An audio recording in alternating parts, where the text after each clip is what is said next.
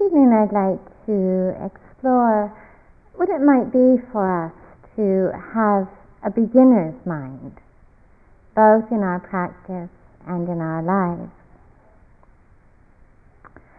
It's a story of a young man who, on his way home from work one day, was involved in quite a serious car crash in which he sustained a number of very severe head injuries that were severe enough, actually, to put him into a coma for a number of days. And after these days of being in a coma, he came round, he woke up, and he realized in waking up that he didn't know who he was. He didn't remember who he was. And he didn't remember anything about his life. Now, as you can imagine, that not knowing anything was accompanied by quite a degree of anxiety and fear. But his doctors reassured him that they were pretty confident that this was a very temporary memory loss, and his memory would soon return, and he felt a little eased by that. And over the following days, he was also comforted and reassured by really a number of quite kind people, he had no idea who they were, who came to visit him and spent some time with him. And one of these people was this elderly woman who would come for hours every day, who seemed to know who he was, even if he didn't. And he found that she brought with him a very comforting presence, that she would at times read to him, or tell him stories about his life, or sometimes just sit quietly with him. And he found that in her undemanding presence, that he really was quite able to share and to articulate many of the anxieties and fears he was experiencing. And sure enough, after some time went by, his memory began to return in fragments. He began to have pictures about his life, about his past, about his friends, about his world. He began to remember who he was, and also at the same time he began to remember who everybody else was. And of course, this gentle and undemanding elderly woman he'd felt so close to was his mother. His mother, who, as he began to remember, he remembered spending countless hours, actually, arguing and struggling with her, avoiding her, and having really a very conflicted relationship with her. The thing that he found really amazing was that as his memory began to return and he remembered all this history, he also discovered the capacity to pick up the arguments and continue the old disputes as if there had been no interruption whatsoever. And those same disputes would continue, with her ending often in tears, with him seething in frustration. And once in a while he would remember those very blessed and intimate moments when there really was no history between them. Now, amnesia is not generally recommended as being the most favorable way of cultivating a beginner's mind. But cultivating a beginner's mind is actually one of the very crucial pieces of learning how to enter into each moment, how to enter into our relationships, how to enter into life without prejudice and without the veils of history and image and judgment. Cultivating a beginner's mind is one of the crucial pieces of learning how to enter into our lives anew, really free of all of the fears and the resentments and resistances that are a child of so much of the history we carry. It is the beginner's mind that allows us, frees us, really to begin again in each moment.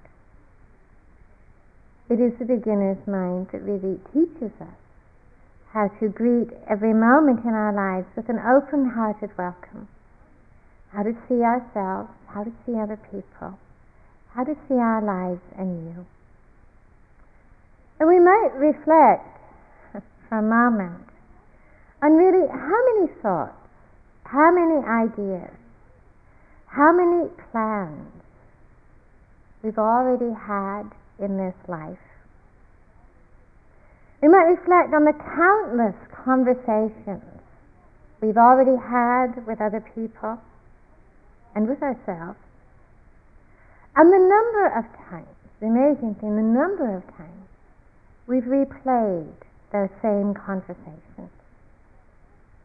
We might reflect on the number of sights and sounds and smells and tastes and touch we've already experienced in our lives,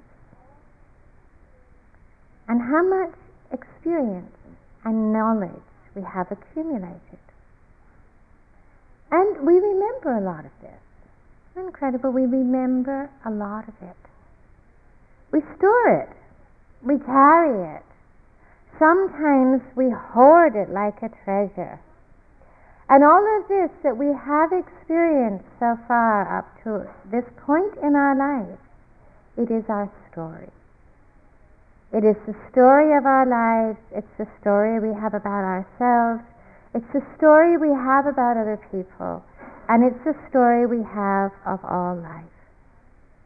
And sometimes I think when we reflect on all of this knowing, it would almost seem like like forgetting would be a kind of blessing.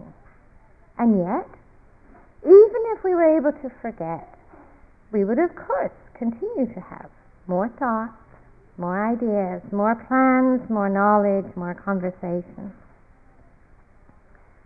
To have no story at all is not necessarily a path of wisdom.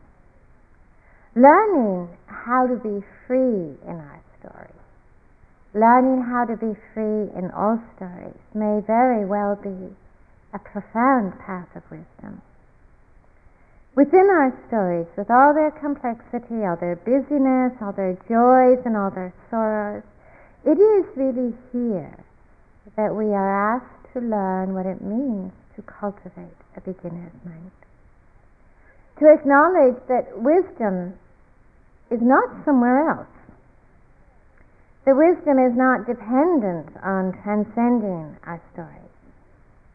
The wisdom is really founded on learning to meet our stories, our lives, as our teachers, as our guides to awakening. What is it that we find in our stories? What kind of wisdom? Well, obviously through our stories, all this knowledge, all this experience, all this information that we've gathered in our lives, there's a kind of practical wisdom that comes, isn't there? I mean, that's very necessary. I mean, I know how to learn. I know how to read a map. I know how to drive a car.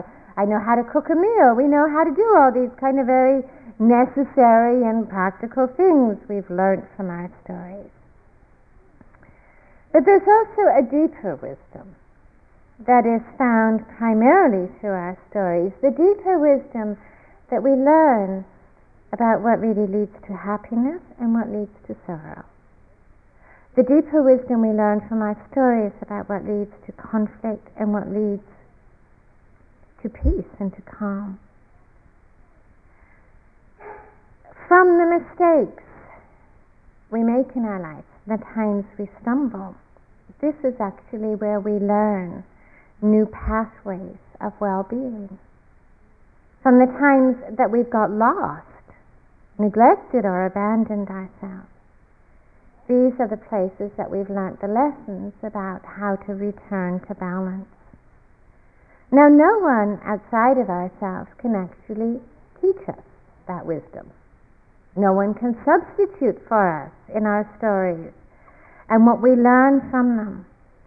And what we really come to see is that no matter how many, it doesn't matter how many prescriptions or formulas we have about how to be happy and how to be intimate and how to be content, unless we really, really learn from our lives, unless we really, really learn from our stories, then all of those formulas and prescriptions are really no more than thoughts and ideas that don't have much transforming power. Being wise and open, being receptive to our stories. Learning is about really learning the lessons of freedom. Because when we really see that when we get lost in our stories, we appreciate the power that they hold or seem to hold to really endlessly deny the beginner's mind. We also begin to see that it is the beginner's mind that is really the source of wisdom that allows us to make new beginnings in our lives, instead of endlessly repeating the past.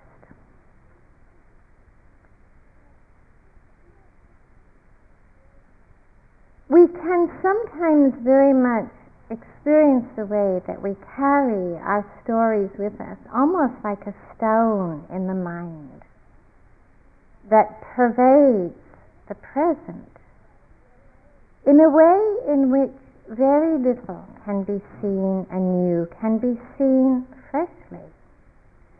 Because we also understand that our stories not only carry the lessons of wisdom, that our stories are also carrying our fears and our anxieties and our insecurities, and the self-consciousness and the judgments that are really born of a past that has already gone by, and yet that is at times carried with us on a moment-to-moment level, into each encounter, each sound, each sight, into ourselves, carrying the past in a way that leads us to say, I know you, I know myself.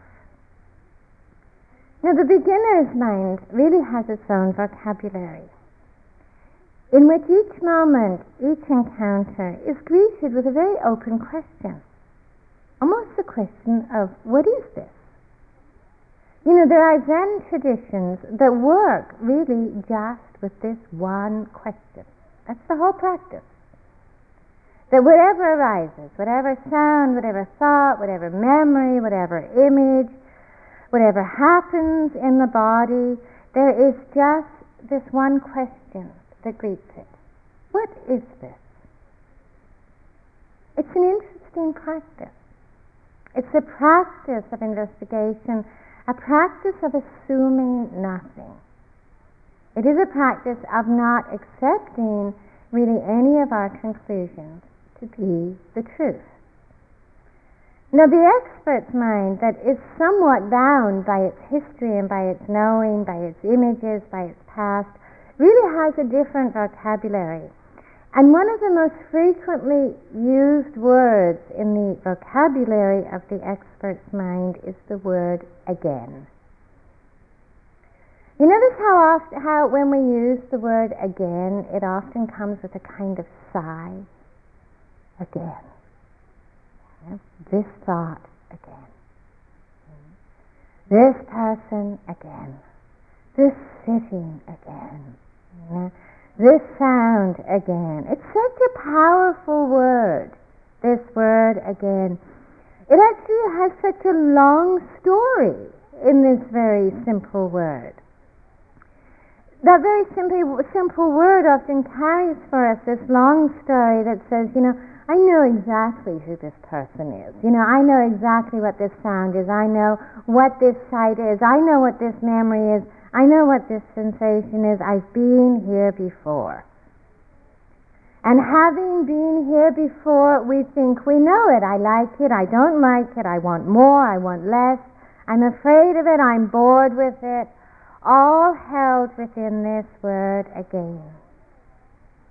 It's a voice of knowing, or at least thinking that we know.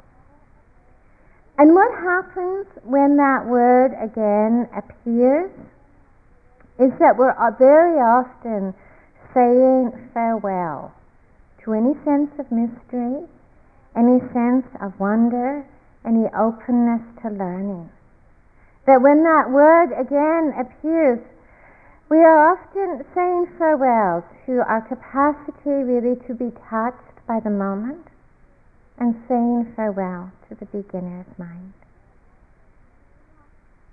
It's very hard for us in the presence of that word again to really make new beginnings in that moment, because we can experience that in that word again this kind of tentacles of the past that is carrying that word again, the familiarity of our associations, our strategies, our reactions, our responses that are born of the past. You think, we've only been here, one day so far, and we may have already encountered the times that we're saying again. Perhaps we go out of the meditation realm, and we go to put on our shoes. Have you ever noticed that person who keeps appearing in front of you, putting on their shoes just as you're about to get yours? They do it very slowly. They're there again. Why are they doing that again? Why are they getting in my way? The next time we see them, how do we see them? How do you see that person when you encounter them in the dining room or somewhere else in the building? There's that insensitive person again. There's that mindless person again. We wake up in the morning. The sun's shining. Oh, another hot day again. I know I'm not going to be able to meditate. I know I'm going to fall asleep again on the cushion. It's too difficult to meditate. We walk outside. A mosquito bites us. Oh, not that again. Why is that happening to me again? Sometimes we sit, and how many new thoughts have you really had today? And how many of them have you really seen a number of times before? A familiar conversation or a familiar image pops up into your mind, and we say, oh, not this again. How many times? We find ourselves getting impatient. How do I get rid of it? How do I make myself? How do I make someone else? How do I make the world different than it is, so that I can be happy, so that I can be at peace, so that I can be mindful, so that I can be free? We find that with the word again, and of course the associations, there comes with it some of the old strategies, the familiar reactions arise. We want to change the landscape of our mind, or we want to change the landscape of our world, so that we could have some new thoughts and some new images and some new sights and some new sounds. And we may forget, actually, that happiness and peace and freedom that we seek for doesn't depend on changing the landscape of our mind or our world, that it may rely upon us having new eyes in which to see that landscape. It may mean that happiness and peace relies upon us finding the new eyes in which to receive and listen and see and be touched and greet each moment anew.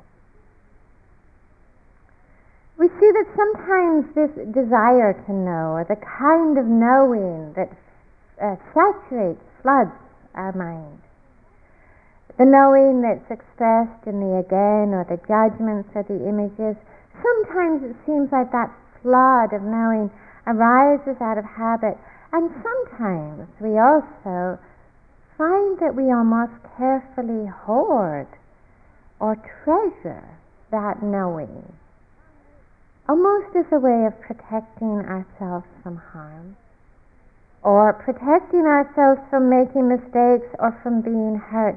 Sometimes I think it can feel like this body of knowing, this body of image, this body of association is a kind of security, because we might feel that, like if I really know another person, if I really know this event, if I really know this thing, if I really feel I know myself, I know how to react. I know what strategy to use. I know how to cope with my world. I know how to manage my world somehow. And sometimes we can sense the way that some of that knowing is an expression of fear that in reality doesn't protect us. In reality, it binds us to the past that perhaps has been hurtful and fearful. But it may feel like the knowing and the association, the familiarity, defends us against that place of not knowing, which might seem even more fearful. How much of this great accumulation of image and knowing and association do we really need? How much of it really helps us? How much of it really serves us well? I mean, we do clearly see that knowing and insight are not the same thing. In our lives, some of that knowing does serve us well. In our life experience, we do experience situations of danger, times where we may be hurt, we do experience pain, we do experience sorrow, and sometimes it's caused by others and sometimes we inflict it on ourselves. And if we truly, really see and understand the causes of sorrow and the causes of suffering and pain, of course we don't repeat them. We don't expose ourselves to those causes and conditions, because we understand the relationship between pain and its source. And that's a very powerful insight that expresses itself in discriminating wisdom, that expresses itself in wise choice, the root of which is not fear, but the root of which is wisdom that knows when to say no and when to avoid. In this tradition, there's a wonderful analogy that's used. The Buddha talked about a man or a woman walking along a road who sees a great river. Its near bank dangerous and frightening, its far bank safe. So he or she collects sticks and foliage and makes a raft and paddles across the river and reaches the other shore. Now let's suppose that after one reaches the other shore, we were to pick up the raft and put it on our head and walk around with it on our head wherever we go. Now, would we be using the raft in an appropriate way? No. A reasonable person would realize that the raft has been very useful to them in crossing the river and arriving safely on the other shore. But that once we've arrived, it's proper to leave the raft behind and walk on without it. This is using the raft appropriately. In the same way, all truths should be used to cross over. They should not be held on to once you've arrived. You should let go of even the most profound insight or the most wholesome teaching, all the more so the unwholesome and unhelpful.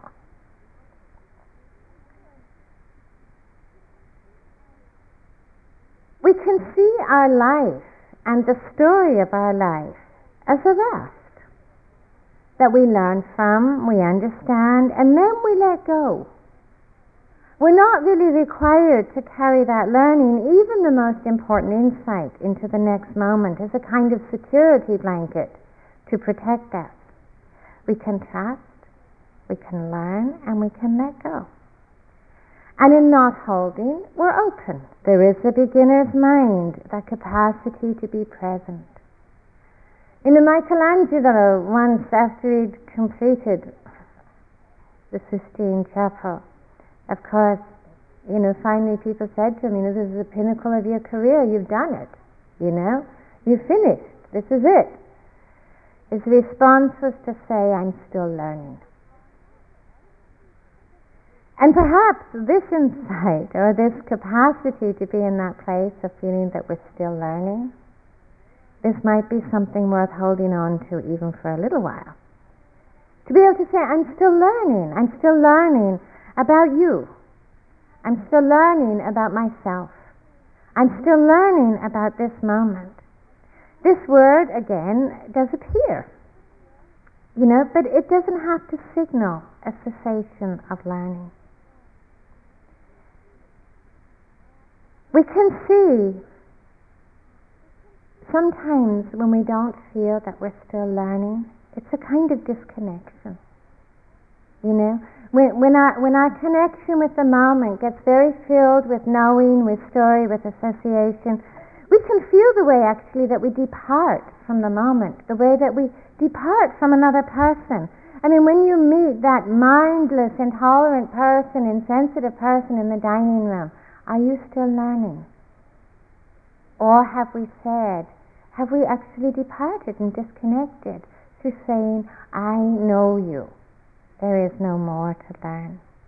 We can even flee from ourselves. We see the same thing, when you sit and you kind of, get lost in your meditation, you space out sometimes. You depart from yourself into fantasy or image. How often when we say in doing that, I did it again. I'm a failure. I can't do this, just like everything else in my life. We're not present anymore. We don't have the beginner's mind. And we can really see that in the conclusions of the expert's mind, it's a kind of dismissiveness, isn't there? We banish sights and thoughts and people from our heart as we withdraw attention from them. And sometimes that withdrawal of attention is governed by fear, and sometimes simply by the habit of judging and the habit of labeling.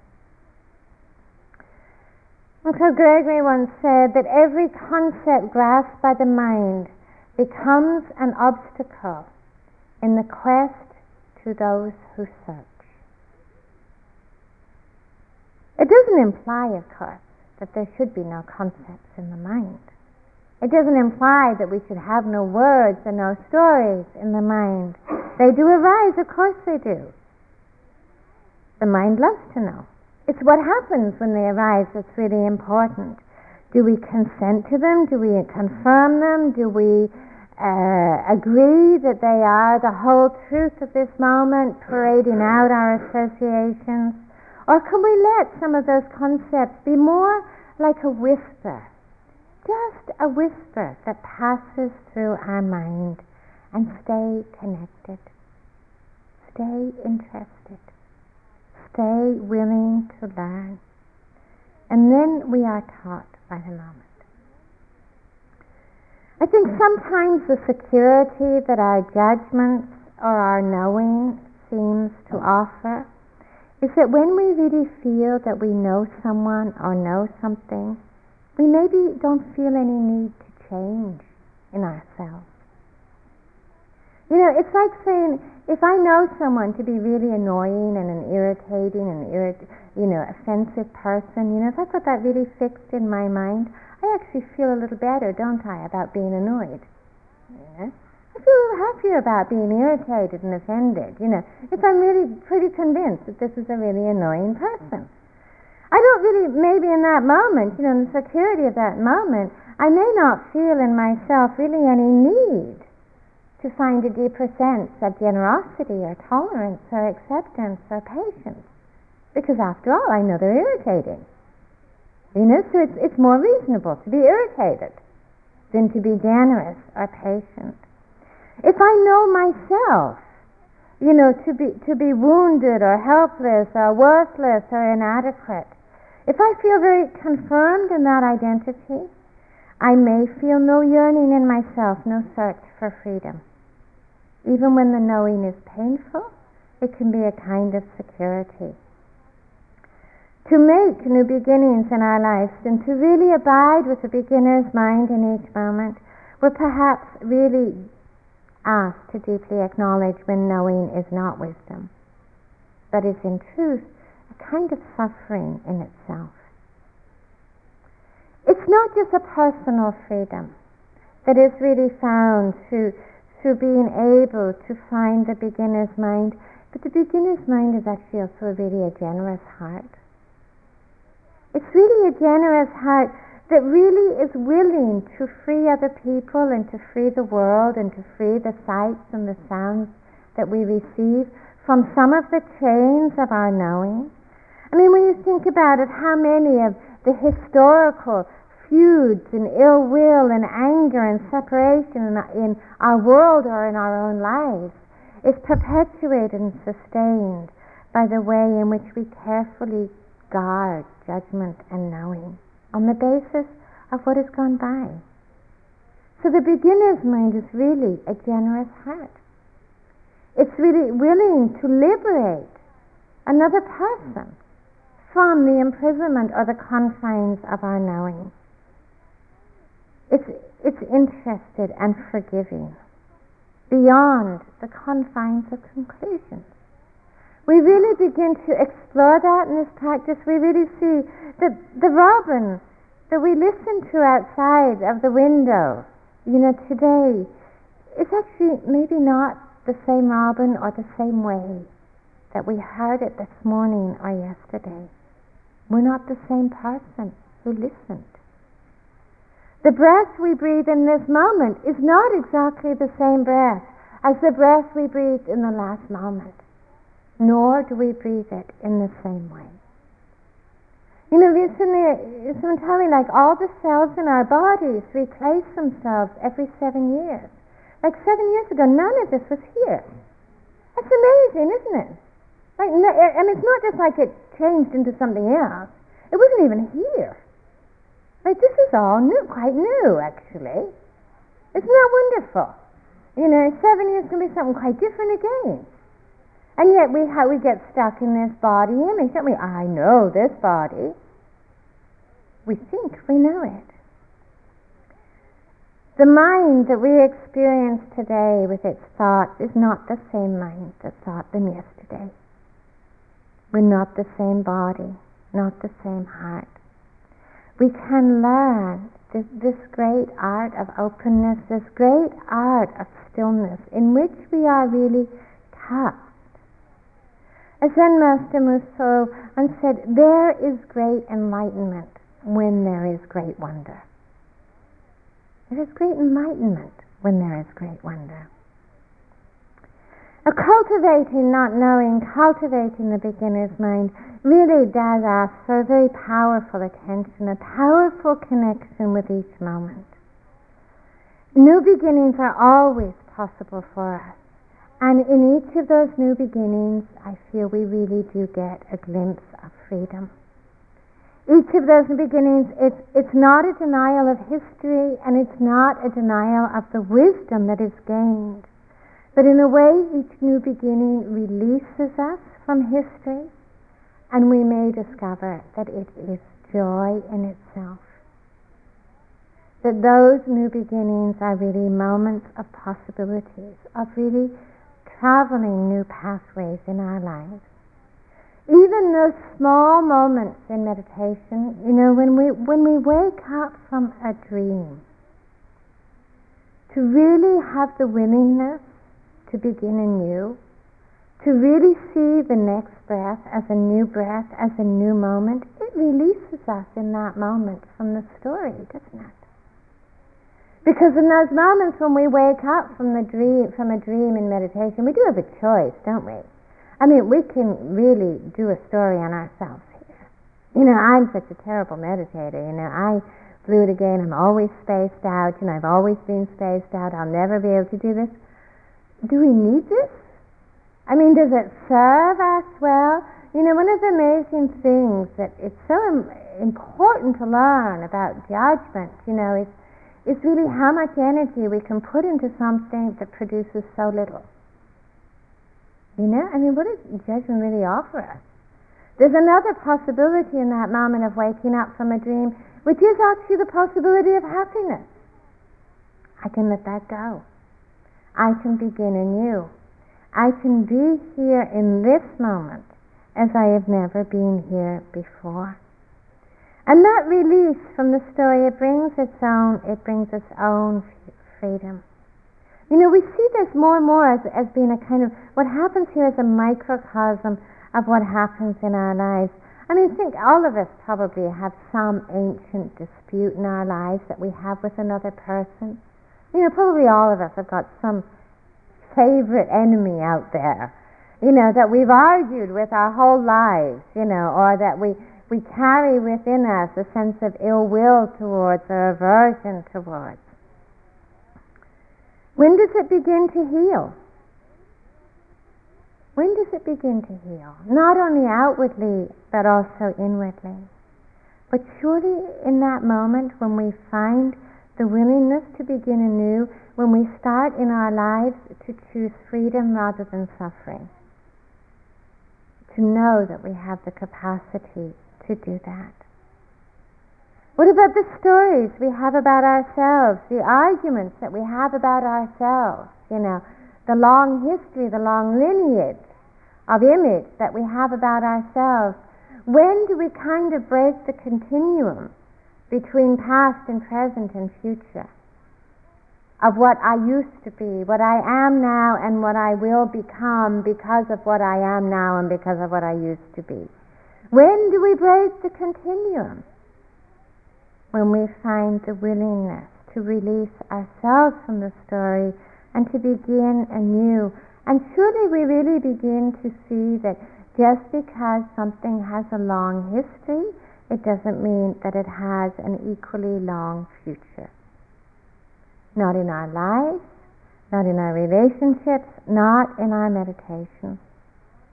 That willingness, certainly to begin anew, it does involve a certain amount of risk. In a way, it involves a leap of faith. It is an invitation to dive very deeply into not knowing. But the alternative? What's the alternative?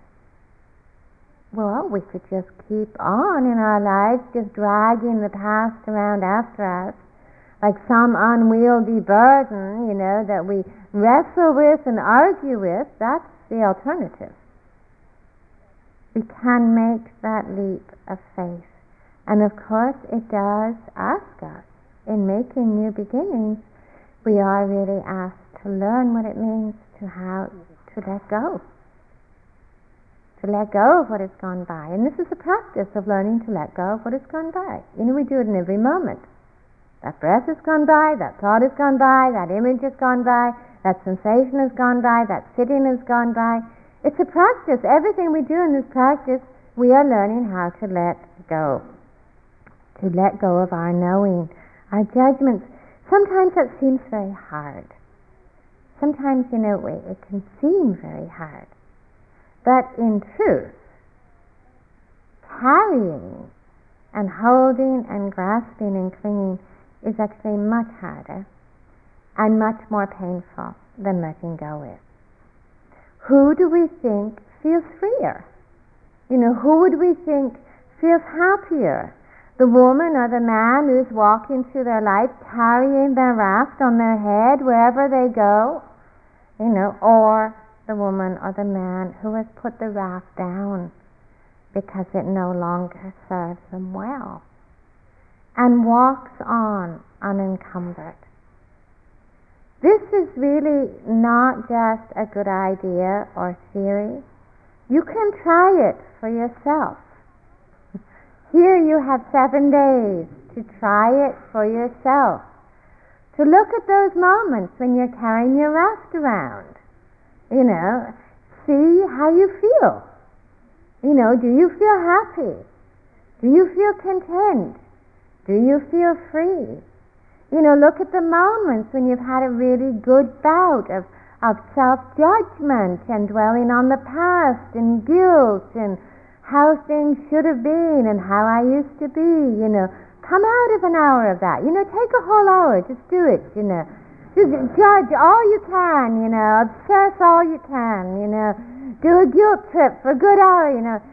Come out of it at the end. How do you feel? Refreshed? You say, that was great. That was really liberating. That was really freeing. I'm really at peace. No. See what happens, when you blow it for a moment and you carry that raft into the next moment. Oh, am I going to do the same thing again? There I am, I'm doing it again. How do you feel? Experiment a little bit with this during the retreat. Notice the moments when you're walking around with the raft. Notice if you can put it down. Notice how you feel when you put it down. Really sense that in yourself. Really sense, it might just be a moment, You know, when you're in there wrestling with somebody in your life, in your mind, you know, how they should be, what I should have said, what they said, how it didn't work out. Notice if you can just release it. Just let it go. What that feels like. I mean, does it feel like suffering? Really invite you to explore that for yourself. Does it feel like suffering? Or does it feel like freedom and well-being? This is what we mean about learning from our stories. I mean, it doesn't matter how many times somebody might say this. We need to be so interested in the stories that come to us in the moment, how we're learning, how we're touching them, how we're greeting them, where are we carrying, where are we putting down, and to really sense for ourselves, what is the cause of sorrow? What is the cause of joy? What is the cause of contractedness? What is the cause of freedom? These most important lessons of our lives we learn in this moment. We don't learn somewhere else. We learn here. We learn in this moment that we're really willing to be awake, to be interested, to be present. And we see the way that we are changed by those lessons. There's a Spanish writer who once said, "The only real joy in this world is to begin." If we could take just a moment quietly together.